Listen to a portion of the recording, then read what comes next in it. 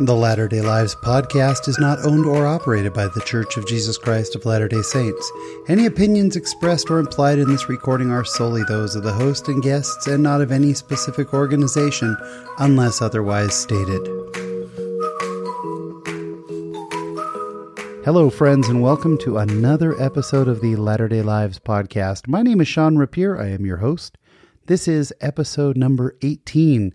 And our very special guest in studio this week is Ryan Shoup of Ryan Shoup and the Rubber Band. Ryan Shoup is an amazingly talented musician.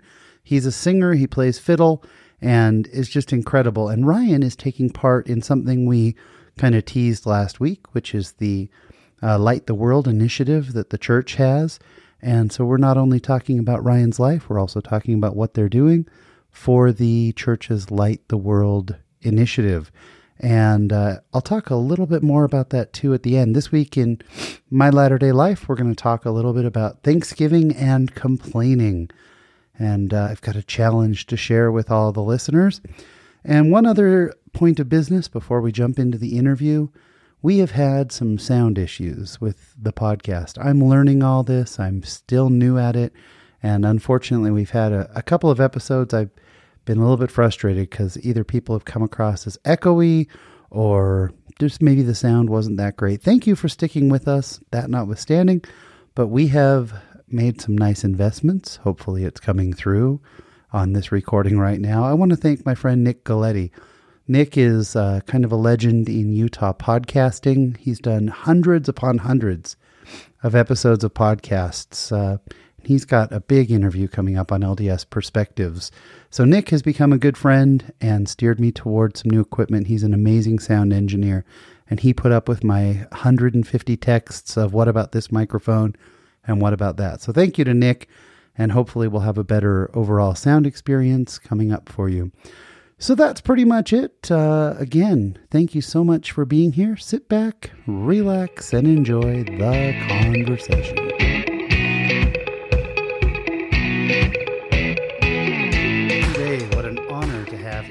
Studio in the Latter-day Live studio. By the way, it's good to be back in the Latter-day Live studio.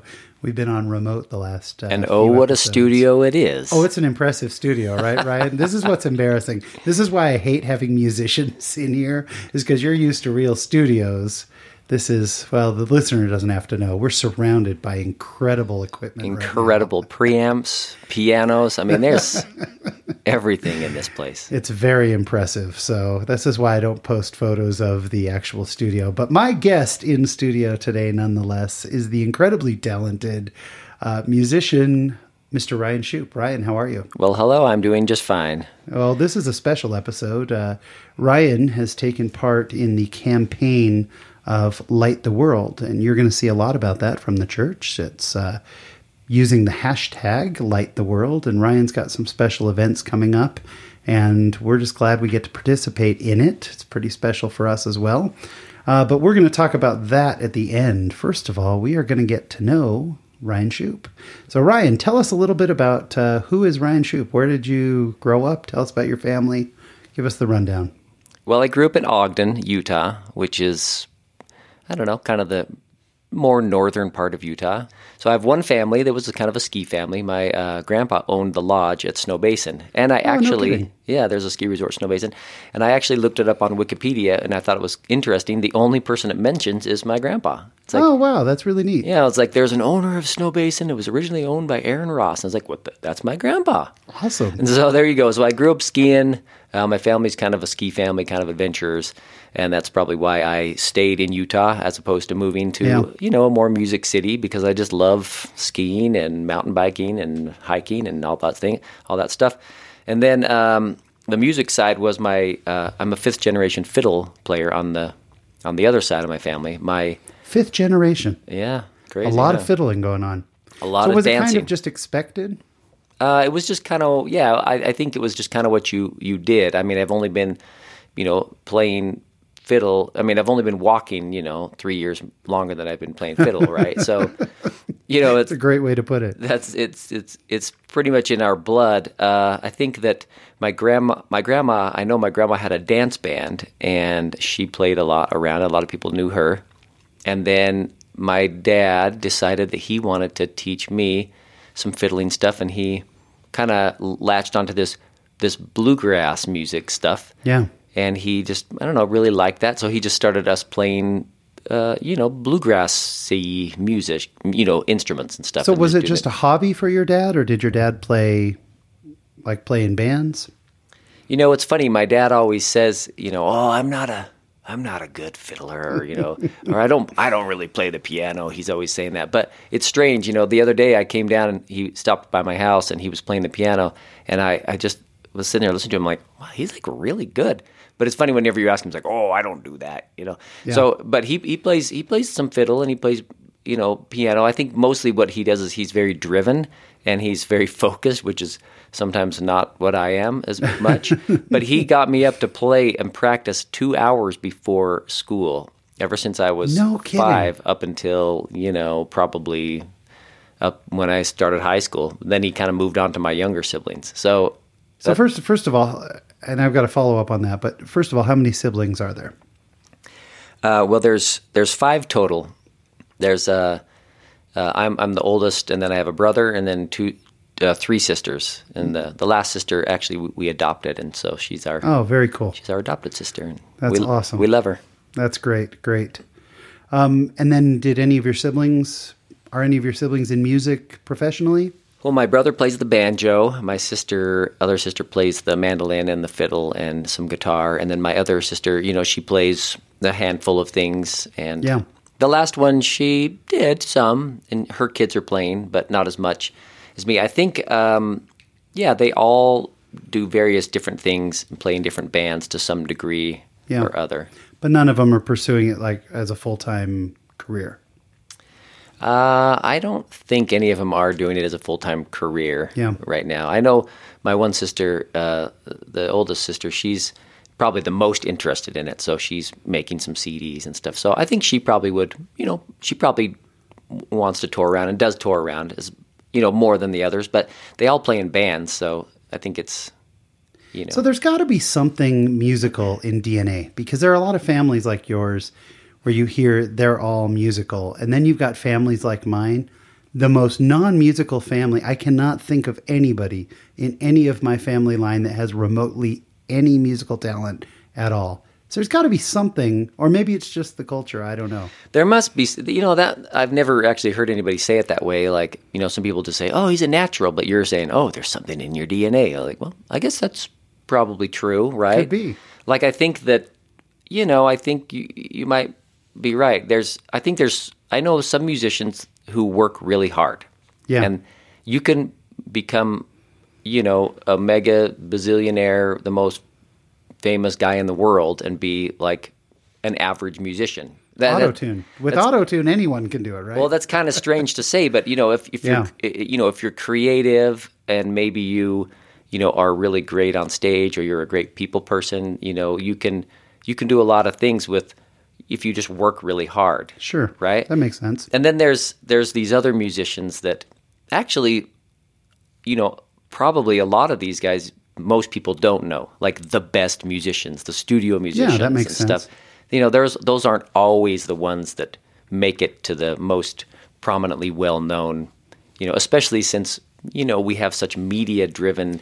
Right. I was going to say a lot of it is persona and the person that you put out there, and then also who the record companies decide to back. Right? It's like, you got to be like super hot. Yeah. And like really, no, I'm just kidding. But you know what I mean? But there is something that goes along with that, right? See, I think being so... That sounds really shallow, doesn't it? I think myself being so super hot, if I only had a little bit of a voice, I could have made it. I really could have done it.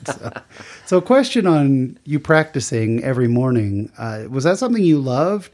Or did you resent it? Did you grow to love it? How did you feel about it? I didn't really know any different. Oh, okay. When you were a kid, like when your parents, probably everybody has different things they do, but maybe they don't. Like, it would be like someone saying, oh, my parents woke up every day and fed me oatmeal. And then you're like, what?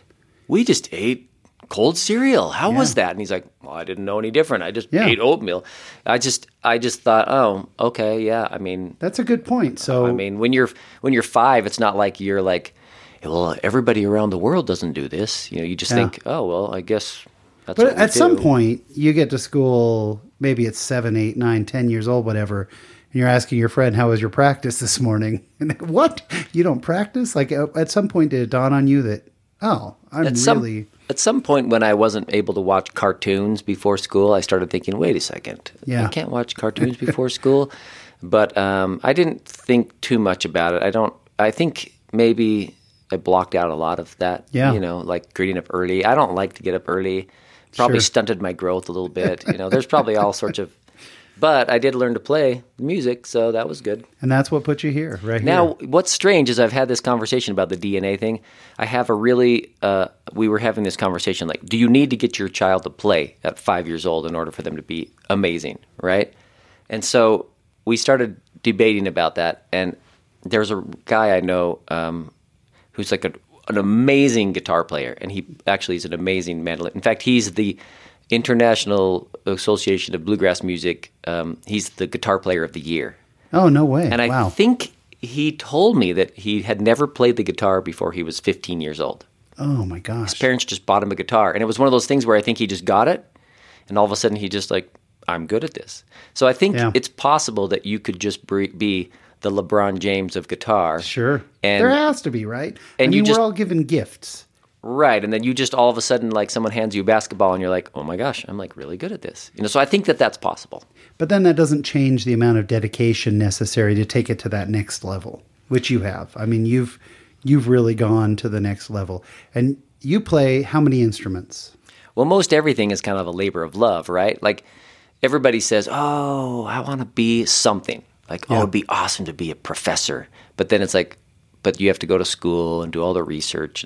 Or I want to be a doctor, but then there's all the, there's everything, no matter what you do, there's always sides of it that you might not like. So you have to do the end thing for the love of it that you really love. My friend Chris and I one night were watching Ultimate Fighting, and a guy came on who was just pure muscle. Nothing but muscle. And he goes, man, I would give anything to look like that guy. I said, oh my gosh, me too. Well, except for the exercise and the eating right and the getting up early and all that. I wouldn't do that, but I'd do anything else. And I think a lot of us feel that way. Like, I'd love to play guitar or, something. And that guy's probably thinking, I would do anything to just be able to eat a brownie now and then or whatever, the like annual brownie. He's definitely, that's funny because I would see these buff guys at the gym and I would think, oh man, I want to look like that guy. But then I started to realize, wait, every time I go to the gym, that guy's there. He must be at the gym all day, every day. Sure. Well, no wonder. So you were the buff guy of music. You were constantly doing it. You are a musically buff guy. I'm musically buff. So when was your first? So you're learning all these. How many instruments do you play? Well, I started on the violin and the violin / fiddle, meaning a lot of people don't really know the difference. Violin is the instrument.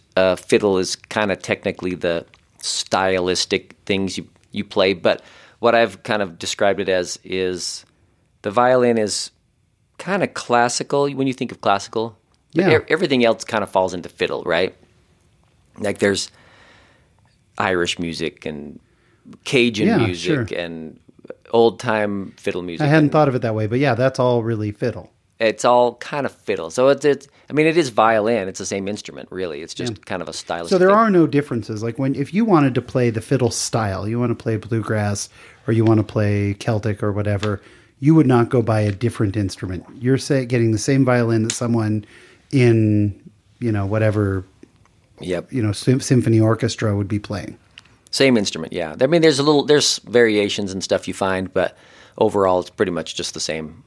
The same instrument. And violin as straight violin, how are you as a classical violinist?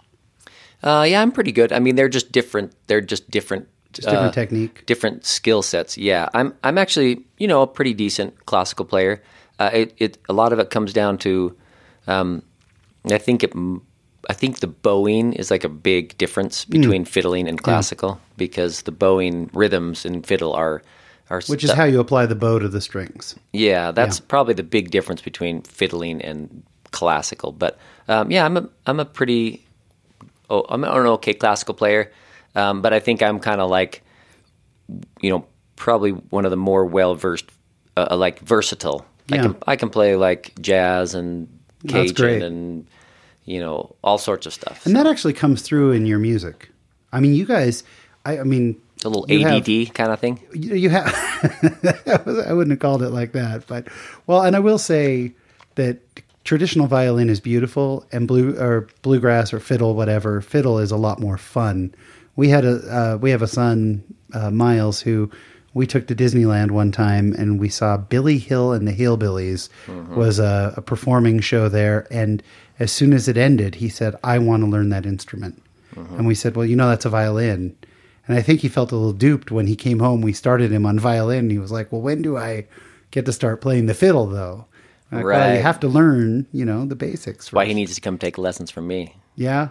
So, the fiddle is just, it's a strange thing. It's a lot of fun. But I mean, I am allowed to play in church sometimes, so it's not like that's awesome. It's not like it's all like. Do you ever play a song like? I can do you play get some. Tempted during church to bust out into that? Well, that's kind of my classic where I kind of break out the classical-ish kind of thing. Sure. But I don't typically break out into dance music in the middle of.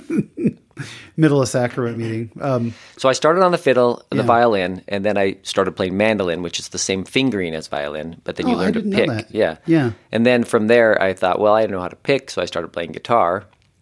And then from guitar, then I started adding other things like the octave mandolin or the bass. And there's the banjo, which is kind of strange. It's a very strange instrument, but I play that one. And the dobro, which is kind of a weird slide guitar. I've never even heard of it. Yeah, it's really strange. And I actually played balalaika, which is a Russian instrument. Wow. On the recent Meet the Mormons soundtrack. So when they go to Russia and you hear the little thing going, guess who? That's me. You. No kidding. I'm famous. Meet the Mormon himself is what we should call it right there. Do you play any non-string instruments? I play some piano. Yeah. I think anybody who composes music and does stuff, they usually will end up playing the piano to some degree. I mean, I'm not like, some crazy piano player, but, That's awesome. Can play That's so much chopsticks. talent. At what point did you realize you could sing? Because you not only play, you sing.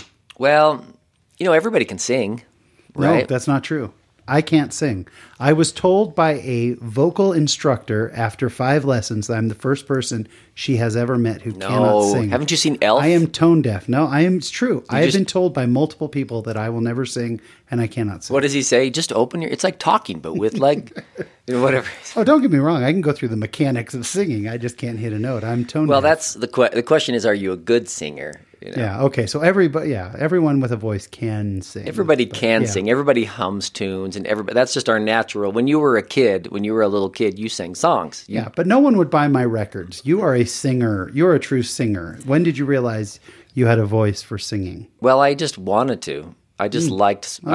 I liked writing songs, and I liked singing. So I just wanted to. Yeah. And so I just did. When did you first perform? What was your first actual performance? Well, see, I've been touring in bands since I was 10.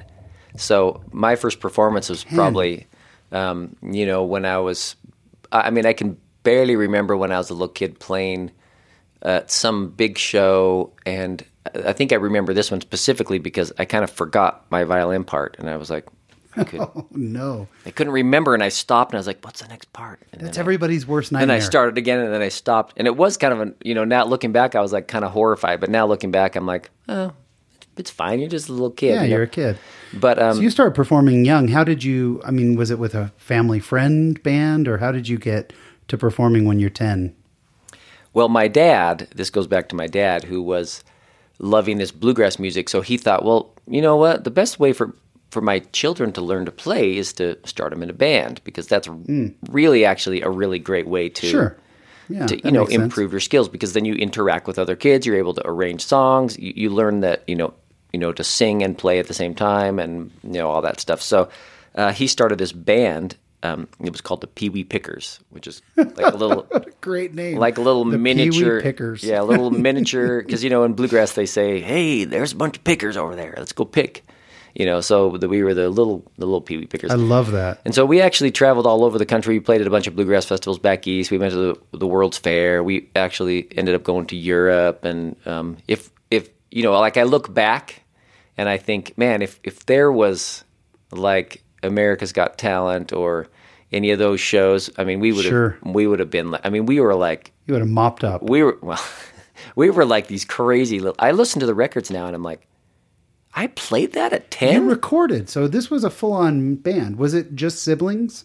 No, it was 5 unrelated kids. Wow.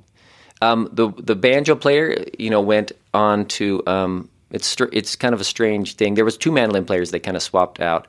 But the banjo player ended up going to Winfield, which is like I think is like kind of the known best instrument contest. And I think he won banjo, mandolin, and guitar. Oh my gosh, wow. So he was like really crazy good. And then there was me. And then the other guy, Danny, so the banjo player was Matt Flinner. And then there was a kid named Dan Bates who ended up being a pilot. But he actually was phenomenal on the fiddle and the mandolin, and he ended up for a while in Nashville, like kind of touring around with some country bands and stuff That's like amazing. that. So you get these 3 little kids, and then the guitar player was pretty dang good, and the bass player was awesome, and then we just have these little munchkins. And I look back at the videos because at the time you're just a little munchkin playing in there. Sure. Then I listen back to the recordings, and I just go, oh my gosh, man, we must have been something to see because we're like ripping it up, Yeah, little kids just playing. How long did you do that? Oh, I think we did that since I was probably about 10 to about 15. Yeah. Then we were too tall to be called Pee Wee Pickers anymore. It's not cute anymore to be the Pee Wee Pickers. Yeah. And some of the members were, kind of getting to the age where they were going on missions. Sure. Like in the LDS Church, if people, about that time, they kind of go on missions and stuff. And so we kind of just disbanded and, never looked back. So you finish out high school and that life in Ogden. Where did it take you from there? Well, in high school, I kind of worked at some different places and stuff, like you do. And sure. I just goofed around in high school and went to school and, snowboarded a lot and skied a lot and, did what I would normally do. But on the weekends, I did play in some bands. So since I was, a really good fiddle player, sure. These, older bands, not necessarily older, but they weren't high school bands. They needed a fiddle player. And so I could go on a weekend and make money. And at the time when I was a high schooler, that's like a pretty a lot amount, Did you ever play as a high school student? Did you ever play in a place that was 21 and up, or you were the only one under 21? I think I only did that a couple times. Yeah. Most of the stuff we played was just kind of like, concert series in the parks and and sure. festivals and different things. That's what I kind of liked about that is that it didn't end up being kind of a kind of a bar band. It was just awesome, more I don't know, family friendly kind of much better festivals and stuff. So I kind of liked that aspect of it. And so you did that through high school. You played in just various bands. Yeah, there was a bluegrass band that I played in called Powder Ridge. It was, not really my brainchild. It was a brainchild of another guy. And he just, it was actually me and the banjo player from that Pee Wee Pickers band. We played in there. Cool. And actually we won the Telluride band contest. Oh, awesome. So we were, pretty good. Good band. And we kind of toured around and played a lot of shows and stuff. And as a high schooler, I was just, I just didn't even know. Something to do. I was just like, yeah, sure, whatever. We're going to Telluride? Yeah, sure. Getting money for picking, it's great. I never thought of myself as being a musician when I got older. I just thought, oh, this is fun. Something to do. Get to travel around, make some money, and and it was just fun. That's great. Where did it take you from there? Well, after that, up until then, I wasn't really even singing tons. I was just kind of singing on my own. You're the backup guy. Yeah, I was just kind of playing. Yeah. Then I went on my, I went on a mission. Where did you serve your mission? I went to Portland, Oregon. Oh, what a great city. Portland is an awesome city. It is an awesome city. It's totally unique and weird, and the rain drove me nuts, but I got stationed out, east, and so I was kind of out of the rain, so I totally loved that. Yeah. And then I had like a couple members would have a guitar, and I'd say, hey, can I borrow that? And I would take it home, and I would kind of play it at night when we come back. And, and I started kind of writing songs on my mission because... Oh, that's great. I don't know why. I just, it was just like a kind of a way to kind of, I don't know, gather my thoughts and stuff. Sure. And, I didn't play tons or anything, but, it's not like I organized a band or something, mission or whatever. Right, but right. I just kind of played some, and so I kind of got a little more interest in playing guitar and singing. So then when I came home, I kind of played in another band called Salt Licks. Salt Licks. Yeah, great name for a Utah band.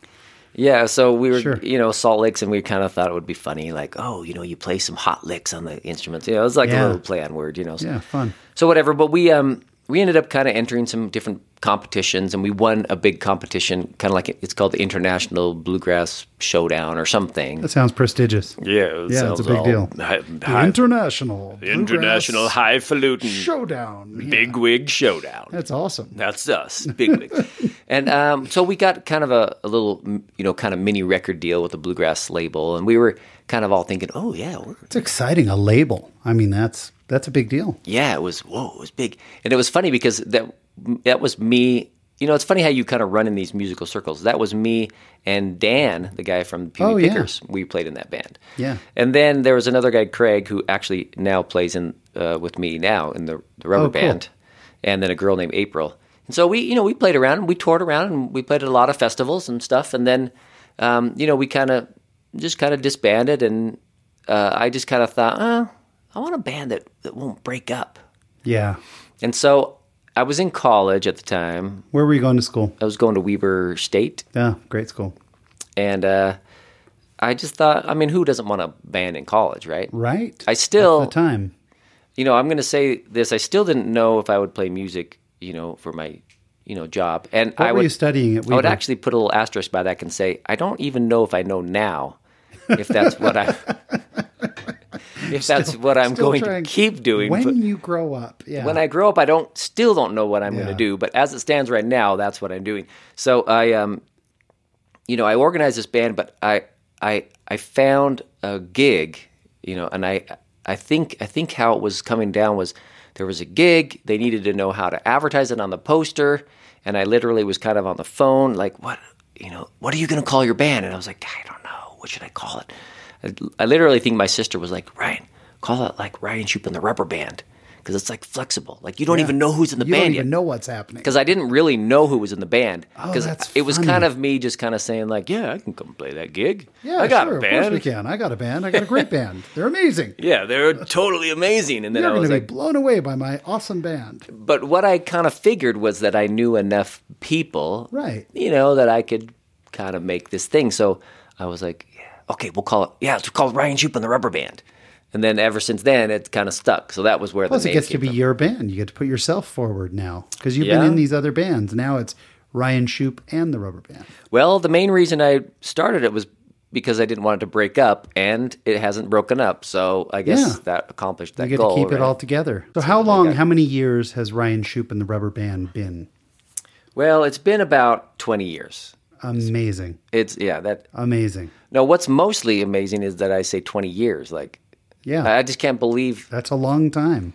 Well, it's just one of those things where I just didn't even think that I'd even be alive for 20 years, let alone have a band for 20 years. Kind of just happens.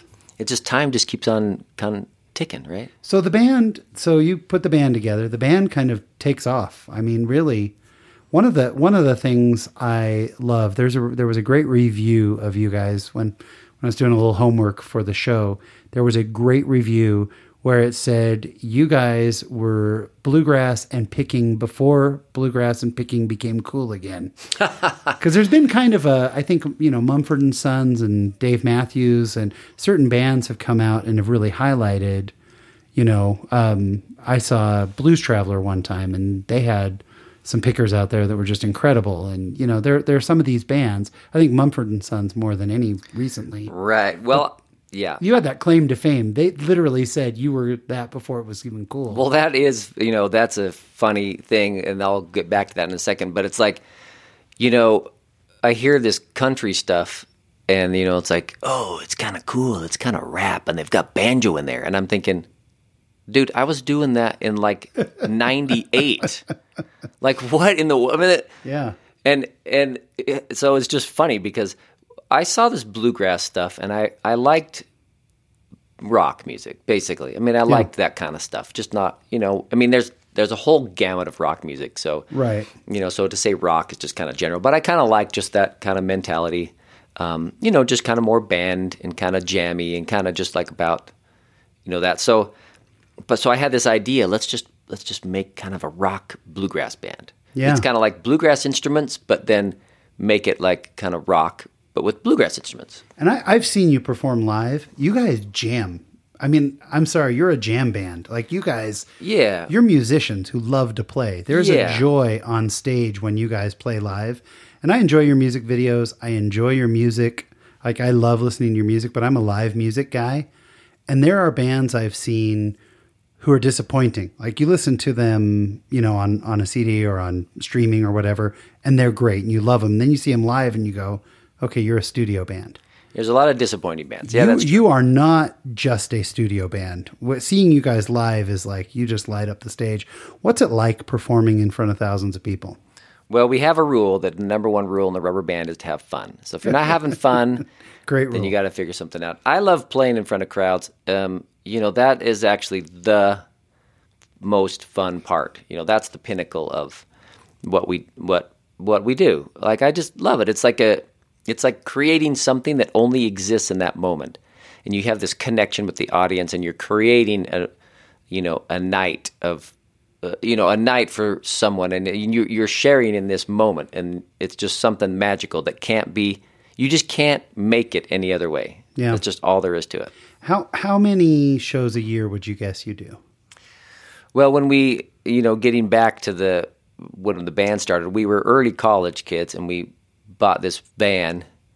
It was kind of like it's a great music story. This is a great band story. Yeah, it was like this black gold kind of disco van. Beautiful. And it would only go like 35 miles an hour up the hills because it was perfect. But, man, and we called it the comfort coach, or something like that. And we just decided, let's just go. We're just going to play tons of shows. So we toured. We probably played 150 dates, a year for like a couple years. But we didn't. It's great when you're young. Yeah, like I didn't have anything else to do. Like what? Why not? Yeah. It's like let me think. Let me look on my calendar. Oh, I don't have anything. So Yeah. I guess let's just go. So we went and played, and that touring base kind of started making us more well known, and that ended us up landing in Austin. South by Southwest. We actually won this contest in Utah for like the South by Southwest contest. So we went there, and so for our listeners, South by Southwest is as big as it gets in music. I mean, that's the South by Southwest festival is so massive now. I mean, it's become just incredible. It's massive. It's down in Austin. So we played there. We played at North by Northwest, which is like the variation of up in Portland, I think. Oh, cool. And then, but anyway, so we met some people through there, and then we ended up going to Nashville and playing some showcases, and then we ended up running to a guy named Jason Deere. You maybe know him. I don't know that I know Jason. He kind of has. Since then, he's started this Nashville tribute band. You ever heard of those guys? Oh yeah, the Nashville tribute band. Yeah. So anyway, we ran into Jason, and he was saying, "Oh yeah, man, let's get you guys. Let's make a record and go get signed with a label." And we're just kind of like, "Oh, okay, sure." Yeah. Why not? I mean, that's. We actually went to Nashville to find a booking agency, like a real, legit booking agency, and then we met Jason, and we're like, oh, well, maybe we should record. Try for a record deal. So, we'd already made a couple albums, so we went and recorded this record, and then we got signed to Capitol Records, which is awesome. Huh. And they were, like, incredibly awesome and just totally cool. It's as big as it gets.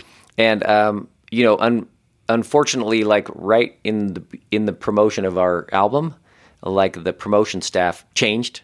Like the one guy that's rough. The one guy who loved us went to another label, and then half the staff left. And the staff is, if you don't know how it works, this is what people always say, like, oh, just get a record deal. It's like so complicated because there's so many moving parts, Sure. So the promotion staff is the one that sells your record, right? So they have to love you. And they flew out to our show and came to our show and like, we love these guys. Then halfway through our album, they all, one guy leaves and half of them are gone. And, that's so tough. And so it kind of, I think the new promotion guy probably, maybe wasn't into us as much or whatever. And but But the label president loved us, and so he didn't want to hold us in there. So he just kind of said, well, we'll just let you go. And so then we signed with some other labels. And since then, we've done a bunch of other stuff. But it was a super fun time. What a neat time, yeah. Yeah, it was. And to say, hey, we got to do some recording with Capitol Records. I mean, it was awesome. That's amazing. Did you ever get to visit the Capitol building in L.A.? I've driven by that so many times. I've seen it. Where it looks like a record needle on top. Yeah, I haven't been. I mean, I've seen it, but I haven't been into the place. Yeah. Well, what a neat time. But yeah, I would. I mean, people ask that. Well, why did you, would you do that again? And I was like, oh yeah, it was awesome. It was fun time. It was super fun. There was tons of stories, and I made tons of great friends. People at the label were awesome, and we actually sold. We did pretty darn good. Yeah. So I was actually quite surprised that we didn't do it again. But now that I kind of see how things work, it's kind of like, you have to have the people in the spot. Right. That love you. So I think when that changed over, they kind of different people. They kind of shuffled around. But how many albums has Ryan Shoup and the Rubber Band released? So, man, that's a good question. So we released "If I Were a Bird" was the first one. Right. This is maybe won't even matter or make sense to anybody. Then we made one called "Simplify." Mm-hmm. Then we did a live CD because we were kind of jamming and touring around. And then we did a Christmas CD because we just started playing Christmas music. And then I think we got signed to Capitol, so then we released Dream Big. Yeah, which Dream Big, that was around 2005. That was huge. Yeah, it was a really big album. And then we did another album with another label in Nashville called Last Man Standing. That one did pretty good, and it has some awesome stuff on there. And then we kind of released a kind of a fan favorite album called Brand New Shoes. It had a lot of our quirky stuff. Yeah. Like it has like fun stuff. Like, some weird stuff it's kind of a weird album. And then the newest one is We Rode On. Yeah, and We Rode On, I will say, having listened... So that's 8. So I'm glad you counted that because I wasn't counting throughout it. But We Rode On, there is a musical maturity that you can hear from your albums from the beginning. Maybe you don't hear it as much as me, an outsider listening, but We Rode On has some of the most beautiful moments in it. Like that album is inspiring. It feels like it's a very positive, very driven album. I don't know. It's just a beautiful album. I really, really like We Rode On. Well, there's definitely a theme. People, I get when we go to do interviews and stuff, people ask, well, what's your deal, And I've realized that the music world, like a lot of entertainment, sometimes people like to spend time on the edgy, that's what you always hear about people. I'm more edgy this album. It's like, oh really? Like everybody's more edgy on their next album, right? It's just such a cliche thing to say. Like, you just wait for it. What's your new album going to be? Just wait. It's like, it's going to be more edgy. You know what I mean? But my thing has always just been like, you know what? I just unabashedly think that I think we promote positivity. You know? And that album is very much so. I mean, it's a feel-good, fun, happy, positive album. I mean, you have certain times when you're not, you're having a rough day or whatever. Of course. But as the most, general sense, it's like, I think I'm a pretty positive person. So the music... Violin can be depressing, but I don't know that fiddle can. Like, it's hard to be sad. And let me play you a very sad fiddle song. I can't imagine what a sad fiddle song would be. Yeah, it's hard when you get the banjo in there plunking around. And, it's generally kind of... It's happy music. But, the thing is, that's what I want people to come away from the concert. I want them to leave their worries and come to a show and have a time where they can forget about what's going on for the moment and just enjoy themselves and, go away from it thinking like, hey, you know what? Things are going to be okay, Oh, that's a great message. So you still do a ton of nights. I mean, you are just gigging all the time. How do you balance personal life with being gone and doing so much? We do tour around a lot. We get back east every once in a while. For anybody in back east, we talked about going to Europe, but I don't know how that's going to work out. But I think for me, it's just we just pick. I think lately we've kind of picked less of the. We don't tour quite as much, just simply because. Yeah. We just. Do most of the band members have wives, kids? Yeah. Well, in the olden days, of course, you just say like, yeah, we're going out to, some festival and, we're playing another festival next week. Let's just route a bunch of dates in between. Why not? We don't have anything else to do. Now we end up playing, we might fly somewhere like to Maine and play a festival. And then instead of just hanging out on Monday, Tuesday, and Wednesday, just playing some random dates, unless they make a ton of sense, we might just fly home. Yeah. Then the next weekend we might, play a festival in Colorado or whatever. So that's kind of what we do. So we end up having a fair amount of time with family in the weekdays. So that's kind of nice. Oh, that's great. That's great. How do you balance it all? Like church calling, your own personal life, everything. I mean, how do you make that all work? Well, if you're a musician, generally you don't get like a really extensive church calling because they kind of look at you kind of cross-eyed, like. Sure. No, I'm just kidding. But yeah, I mean, people just know that I travel, so I usually don't get a calling that is like dependent on me being there every week. So I usually end up, getting a teacher calling so I can, juggle the schedule or I'm the same way. Right now I'm like the YSA, the Young Single Adult coordinator for my ward. So oh, cool. I'm supposed to kind of keep track of those crazy kids, and we plan parties, and it's probably a good calling for me because I'm probably less mentally mature than most of them. You know what I mean? Yeah. I kind of feel like I'm I kind of feel like my 11-year-old is like more mature than me sometimes. She's always like, Dad. Well, and that takes us into your family. Tell us about your family. Well, I have an 11-year-old daughter. She's quite bright and, happy and accomplished at almost anything she does. And then I have a son, Trevor, and he's, they're all the same. They're all really awesome and really positive kids. I don't know where they I mean, did they get the music genes? They really do like music. I think they did. They're playing some. I'm not getting them up every morning to practice because I just don't know if I have that chutzpah in me. But they are playing. So she's playing violin and piano, and then my second one, the boy, is playing violin and piano. And then now the third one, he's only, pretty young. He's starting to play violin. Fun. And then the youngest one is playing some piano and violin. And they all sing, and How old's your youngest? She's about, she's about 6. Yeah. Awesome. 5, 6 kind of range. Awesome. I think she turned 6 maybe in January, so. What a neat family. Yeah, they're amazing. They're such good kids, They're, so smart. Of course, everybody always talks about their kids that way, right? So sure. No, that's exciting stuff. So you are fairly well known too for your Christmas music. I mean, you have a fairly iconic picture of your band with you with the Santa hat going and everything. Yeah. What is it about Christmas and Christmas music that you love so much? Well, of course, Christmas is, just such a fun time. And for me, it used to be, and I don't know if anybody else is this way, it used to be that all of a sudden I would turn around and be like, oh, wait, is Christmas next week? Because I would just kind of forget about it. I'm just doing my stuff. Sure. And, and so as we started doing more shows, what I like most about it is that it really gets me in the Christmas spirit. Like before it was almost like gone before it was here. I don't know if that makes sense. Like it just kind of snuck up on me so fast.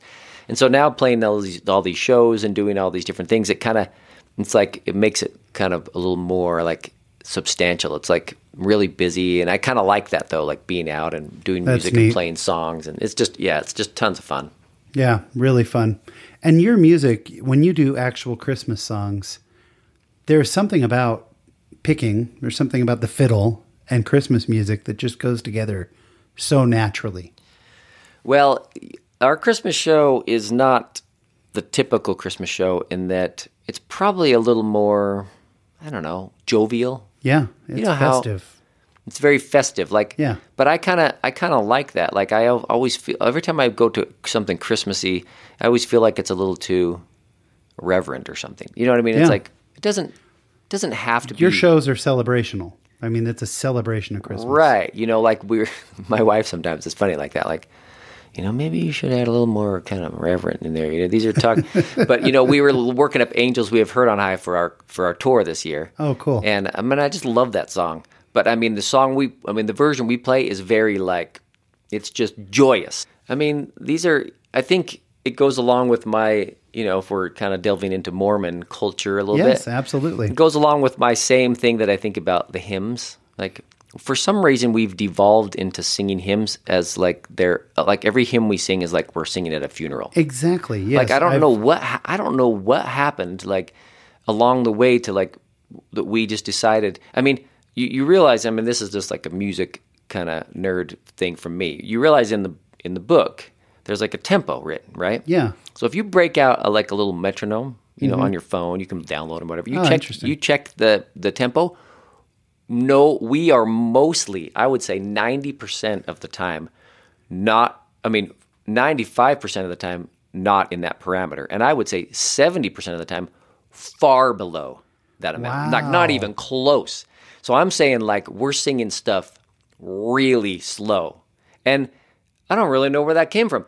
I did get asked by the choir director in my ward to fill in as the, the chorister at the front of for 1 week. And I was like, well, I can tell you one thing. We are not going to be singing these hymns slow. And I did not slow down. If anybody is listening that was in the meeting, they can laugh out loud that, it was like moving, baby. And I got looks of people were looking up like, what's going on here? And I'm just thinking to myself, we have become so accustomed to singing these so slow that when we hear them the right speed, it seems like we're singing crazy. See, and I think that happens on a ward level, where we're not musicians, so the ward all do the best that they can. Yet when you go hear the Mormon Tabernacle Choir sing, they're peppy. I mean, they jump into it. There are a lot of the songs we've been to see them perform many times, and they'll do it the right way. And then I noticed Gladys Knight one time in an interview, she was talking about it. She said she got to the church and the song says joyous or whatever. And then there's the whole ward just singing. Oh yeah. I think it's ridiculous. Think we have room where we can sing and enjoy more. And the reason why this is kind of like, I should like, I don't know. I need to figure out how to like, I need to write a letter or something, or next time I'm at something where one of the general authorities just happens to be there, which sometimes happens playing music, then I'll be like, okay, buddy. Let's talk. We gotta pep this. Yeah. So the reason why I think is because we don't, a lot of times we don't sing, or we're just kind of like, yeah. The reason why is because it's so boring. But we have 3 or 4 hymns every time in our meetings, which means that we think they're very important.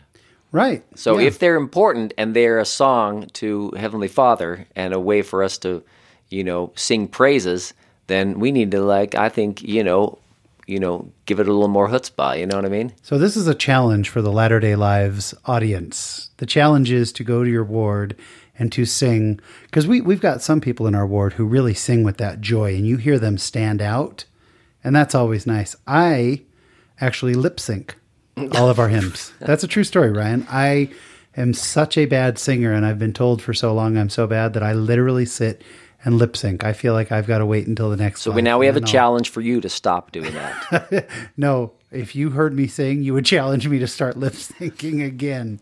But I do think that there should be more joy in our hymns, because music is beautiful. Well, I think we need to. The reason why I think it happens is because if we're all singing Happy Birthday and we're like, all right, let's sing Happy Birthday. Happy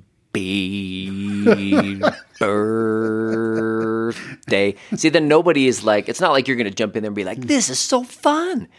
To you. It's like just way too slow. Yeah. So if we can pep it up and get it at least in the right range, right, then I think, I mean, why don't we just like take a year in the church and sing the songs too fast? How about that? You know what I mean? Like, don't you think like if you're shooting for a tempo that if you overshoot it, then the error should fall. Like sometimes you sing it too slow, sometimes you sing it too fast. I would almost bet, money that we never sing anything too fast. Maybe accidentally on occasion, but that's great feedback. But anyway, that's fun. That's really fun. That's a little. I liked this part of the conversation. It's kind of fun, right? Because, so I got to ask: is your wife musical? She claims she's not, but she's actually a pretty good singer. Yeah. Because her family, they kind of all sang, and sometimes they sang in sacrament. So I think that they're pretty musical. Yeah. How did you meet your wife? I met her I had a friend. Well, I was in a singles ward when I was kind of in college age. When I was down here, I moved down here after Weber State to kind of down by Provo, and then I was going to a ward there, and I just had a friend in that ward, and she moved to Denver. So then when our band was touring around, we went to play a show, and I called my friend, and I just said, hey, we're coming over there. You should come to the show. Bring some friends. Just Sure. That's just what you do when you're just you just bring some people. It'll be fun. We'll go out to dinner after. And so anyway, she brought her friend Ashley, and so that's kind of where we met. And so we I was like, oh, Ashley seems pretty. She seems pretty cool. And so I started talking to her, and she said, oh, well, I'm actually out here. This is where she's from, Denver. But she had come back home to do kind of like an internship. And so she was like, oh, actually, I'm coming back out to school in a couple months. And so then when she came back out, I just said, well, let's just, let's meet up when you come back out. And so then we just started dating. And the rest is history. The rest is history. That is fantastic. Well, let's talk a little bit about the shows you have coming up, because we certainly want our listeners to be able to hear all this music that we've talked about now. They've heard all about you. Oh, yeah. We've got, first of all, there's some special things. Tell us what you're doing with Light the World. Well, Light the World is like a service initiative where they're trying to get people to do more service for people and be more mindful of that during the holiday season, right? We could all use that. Yeah, and I think it's a really good, and I think they're trying to make it a little, just non-denominational, meaning don't get too hung up on it being driven by any particular religion. Just go serve people. Yeah. And so they're encouraging people to, use the hashtag when they post something up like light the world. And that's kind of the way they're going to try and spread, the good word of service around. So I think it's a really good thing, and that's why we kind of we jumped on board with it, because I think it's a really good thing, especially around, all year round, of course, but during the holiday season, there's probably a lot of people that, don't have family, or maybe just feeling left out, and then you get doing all these, these family things, and, some people might feel like they're getting forgotten, So I think for sure, and especially because of the meaning of the holiday season, the birth of Christ and all the, the gifts we've been given, the salvation, and that we should, give back to people. So I think it's, particularly relevant to the holiday season. So of course, yeah. So I think it's really good to just kind of create awareness. And I thought it was actually kind of an interesting thing when I got a call from, John over at the church.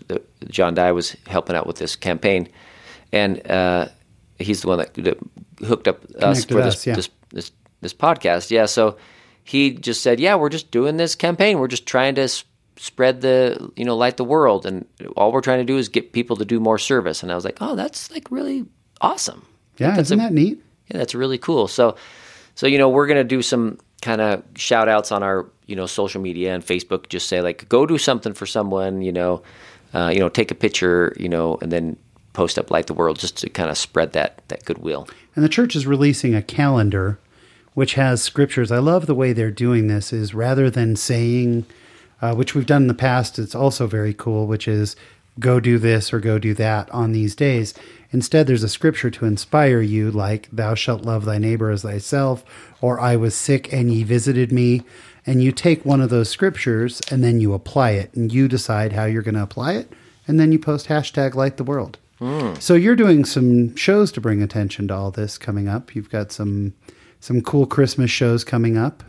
Yeah, what we're doing is we're going to, kind of try and encourage those people to do those things. And then at the show, we're going to kind of do a shout out and tell people at the intermission, think of what you did, or make a commitment to go do something for someone and post up Light the World and, spread it around. So that's what we're doing. It's awesome. I love the whole Light the World campaign, and you can check out more about Light the World by going to Mormon.org.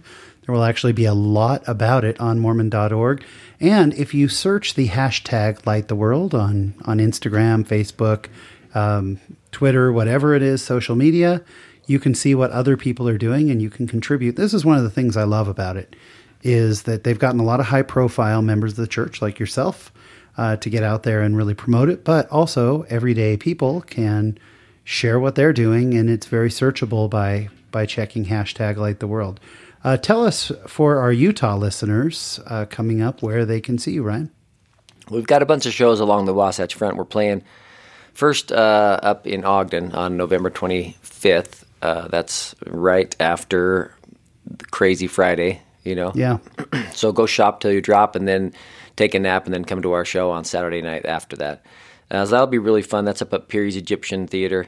And then we're playing at the Provo Covey Center, which is a great venue. That's on December 1st. That's a great venue. It is great. And then we're heading up to Aramo, Idaho, which is, there's a performing arts center there called the Marsh Valley Performing Arts Center. So we're playing there. Then December, after that, we're playing in Logan. Right now it's scheduled for December 9th at the Utah Theater. And then 14th would be on Ephraim.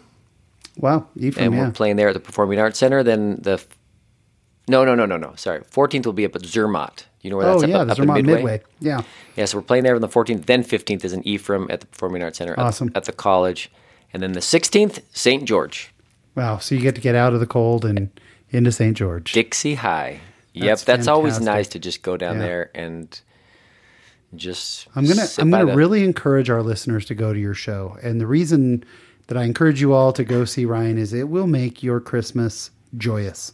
I would call your music joyous, Ryan. I think it brightens the soul, and it brings such a unique, just beautiful celebration of Christ. And I just think that that's an awesome event for people to go do. So, well, we try and make it joyous. That's one of my things. Is I heard so many people saying, like, oh yeah, we go to this Christmas thing every year, and I say, do you like it? You guys say, that's awesome. Well, we don't really like it. It's kind of boring, but we've been going for a long time, and I'm always kind of like, well, why would you go if it's boring? Come to our show. Our show is not boring. Yeah, having seen you perform live, I will tell all of our listeners, it is not boring. It is really a fun, you cannot help but be dancing, and I don't know where you get your energy from, Ryan, because you get on stage, you're just a firecracker up there. It's really impressive. Now there is, if you're worried about it being too crazy, it's not, it's definitely fun, but we definitely throw in some Christmas message. We've got a little silent night, and we have an original song called The Gift, which talks about like the true meaning of Christmas. And, we got some stuff like that. But overall, it's definitely a fun. It's not raucous. It's not inappropriate in any way. It's very fun, but you do have some quieter moments, and it's just a beautiful, I think it's a great way to embrace Christmas. And it's good for the whole family. That's the thing. Yes. And that's what I think is mostly unique about our band is we're like a really good cross-generational band. Like kids will like it, parents will like it, and grandparents will like it. Something for everybody to pull out of it. Well, Ryan, this was great. Fantastic conversation. Congratulations on all of your success. Thank you. We will continue to follow, and to all of our listeners, get out and see Ryan Shoup. And if they want to hear your music, what's the best way for them to find you to listen? Well, you can always pull us up on Spotify. Of course, we're on there. But if you want to see, all the records and kind of see all the different things and, learn more about us, RyanShoup.com is, awesome. There's pictures and, you can see our tour dates, and that kind of gives you a good scope of what we do. RyanShoup.com gives you the full experience. And, of course, we'll have show notes with links to all these things on LatterdayLives.com. under our show notes section, so you can go check it out there. Ryan, you are just a fantastic musician and a great member of the church. Thank you so much for being here today. Thank you.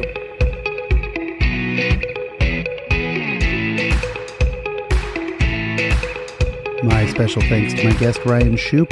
Check out Ryan Shoup and the Rubber Band. His music is awesome. I highly recommend listening to them, but even more so, check them out live. Their live show, their Christmas show is just incredible. And if you live near them, please go see them. So this week in my Latter-day Life, I had an interesting experience. I am wrapped up, as I'm sure all of my U.S. listeners are, in thinking about Thanksgiving. It's coming up this week, and there's a lot of planning going into it. We're thinking about turkeys. We're thinking about mashed potatoes. We're thinking about company coming over. And I started planning some of the logistics with my wife the other night. We were talking. I've got several children. Unfortunately, one can't make it this year, but all the rest are coming. But I've got some older children who don't drive, and we're trying to figure out how to get them here, and they live a little further away. And man, it just started to get frustrating, and I found myself complaining about it. complaining about trying to plan all this for Thanksgiving, even though I was so excited to have my kids back home for a couple of days. But there I was complaining about Thanksgiving, and I got up this morning and I read one of my favorite blogs. It's called Middle-Aged Mormon Man, and you can find it at middleagedmormonman.com, or if you search Middle-Aged Mormon Man on Facebook, you'll find it there. It's run by an amazing guy named Bradley McBride, and Brad is just an incredible writer. He's been running this blog for a long time, and this morning I read his first Thanksgiving entry anyway. It's called Thanksgiving Gripes. Wait, what? And he talks about how he was planning his Thanksgiving meal and how they were all going to sit out in the backyard. He lives in beautiful Arizona. They were going to sit out on the back deck and have a wonderful Thanksgiving. And then he checked the weather. And it's going to be 88 degrees, almost 90 degrees on Thanksgiving, which is just amazing. And he started thinking, well, nobody's going to want to sit outside. And he started to let this weather get to him. Now, where would they sit and what would they do? And again, I highly recommend you check out the blog post because it's very well written. And he caught himself. He says, well, wait a minute. Why am I complaining about Thanksgiving? Thanksgiving is the opposite of complaining, and yet I fall into that trap. Oh, man, start complaining about a holiday of gratitude. And the truth is, as Brad points out, that complaining and gratitude really don't coexist at all. They just don't. They just don't work together. If you're complaining, you're not being grateful. And so this leads me to a challenge. And this is a challenge I'm taking on myself, and I challenge all the rest of you. I am doing what I'm going to call No Complaint Thanksgiving. And this is all inspired by Brad, the Middle-Aged Mormon Man. So Brad, thank you. I am not going to complain about anything that has anything to do with Thanksgiving this year. I'm not going to complain about the food, about the logistics, about how I feel, about being tired. I will not complain about anything that has to do with Thanksgiving. I may think it, but I'm not going to say it. And I'm going to change my thoughts very quickly to having an attitude of gratitude. I'm going to be filled with just gratitude because that's what Thanksgiving is. And I challenge all of our listeners to have a no complaint Thanksgiving. In fact, I'm going to point out some of my blessings, and on social media, if you follow us on Instagram or on Facebook or whatever, I'm going to put out a hashtag no complaint Thanksgiving. I challenge you to do the same. And even if you want to share something you would normally complain about it, that may sound like a subversive way to actually complain, but you're welcome to share that with hashtag no complaint Thanksgiving. And that is what is going on in my Latter-day life. And happy Thanksgiving to you all. I am so grateful for all of you and your listening. Without all of you, I would not have a podcast. And every week, we just have hundreds and hundreds of listeners who tune in. And thank you. And you give such great feedback. We love hearing from you. Again, we challenge you to go check out Light the World and the Light the World campaign that Ryan talked about, and use hashtag Light the World. And when you do, if you think to and you want to add hashtag Latter-day Lives or hashtag My Latter-day Life, then we can find you easily because we're always looking at the hashtag Latter-day Lives and hashtag My Latter-day Life. We love it. We love seeing it, and we love all the support, and we appreciate it. If you want to get a hold of me, I can be emailed at shawn@latterdaylives.com. That's SHAWN @latterdaylives.com. Remember, complete show notes. Everything's available at latterdaylives.com. There will be links to Middle-Aged Mormon Man and to Ryan Shoup and to Light the World and to all these other things. So check it out there. Follow us on Twitter, Facebook, Instagram. Just search for Latter-day Lives. You'll find us. And the podcast is available on SoundCloud, on Apple Podcasts. It's available on Google Play Music, on Stitcher, Player FM, TuneIn, pretty much anywhere you find a podcast, that's where you can find ours. If you really enjoy it, we'd love it if you'd share it with somebody, especially during the holidays, looking for something to talk about. Great topic for conversation with family. Share Latter-day Lives with them. So I hope you all have a wonderful Thanksgiving. No complaint Thanksgiving. Have a wonderful time. Again, I'm so grateful for all of you. Thank you so much. And until next week, where we have an incredible guest coming in, I'm very excited about next week's conversation. Keep in mind that there is a great, big, beautiful world out there. So go be in it, just not of it. Thanks for listening.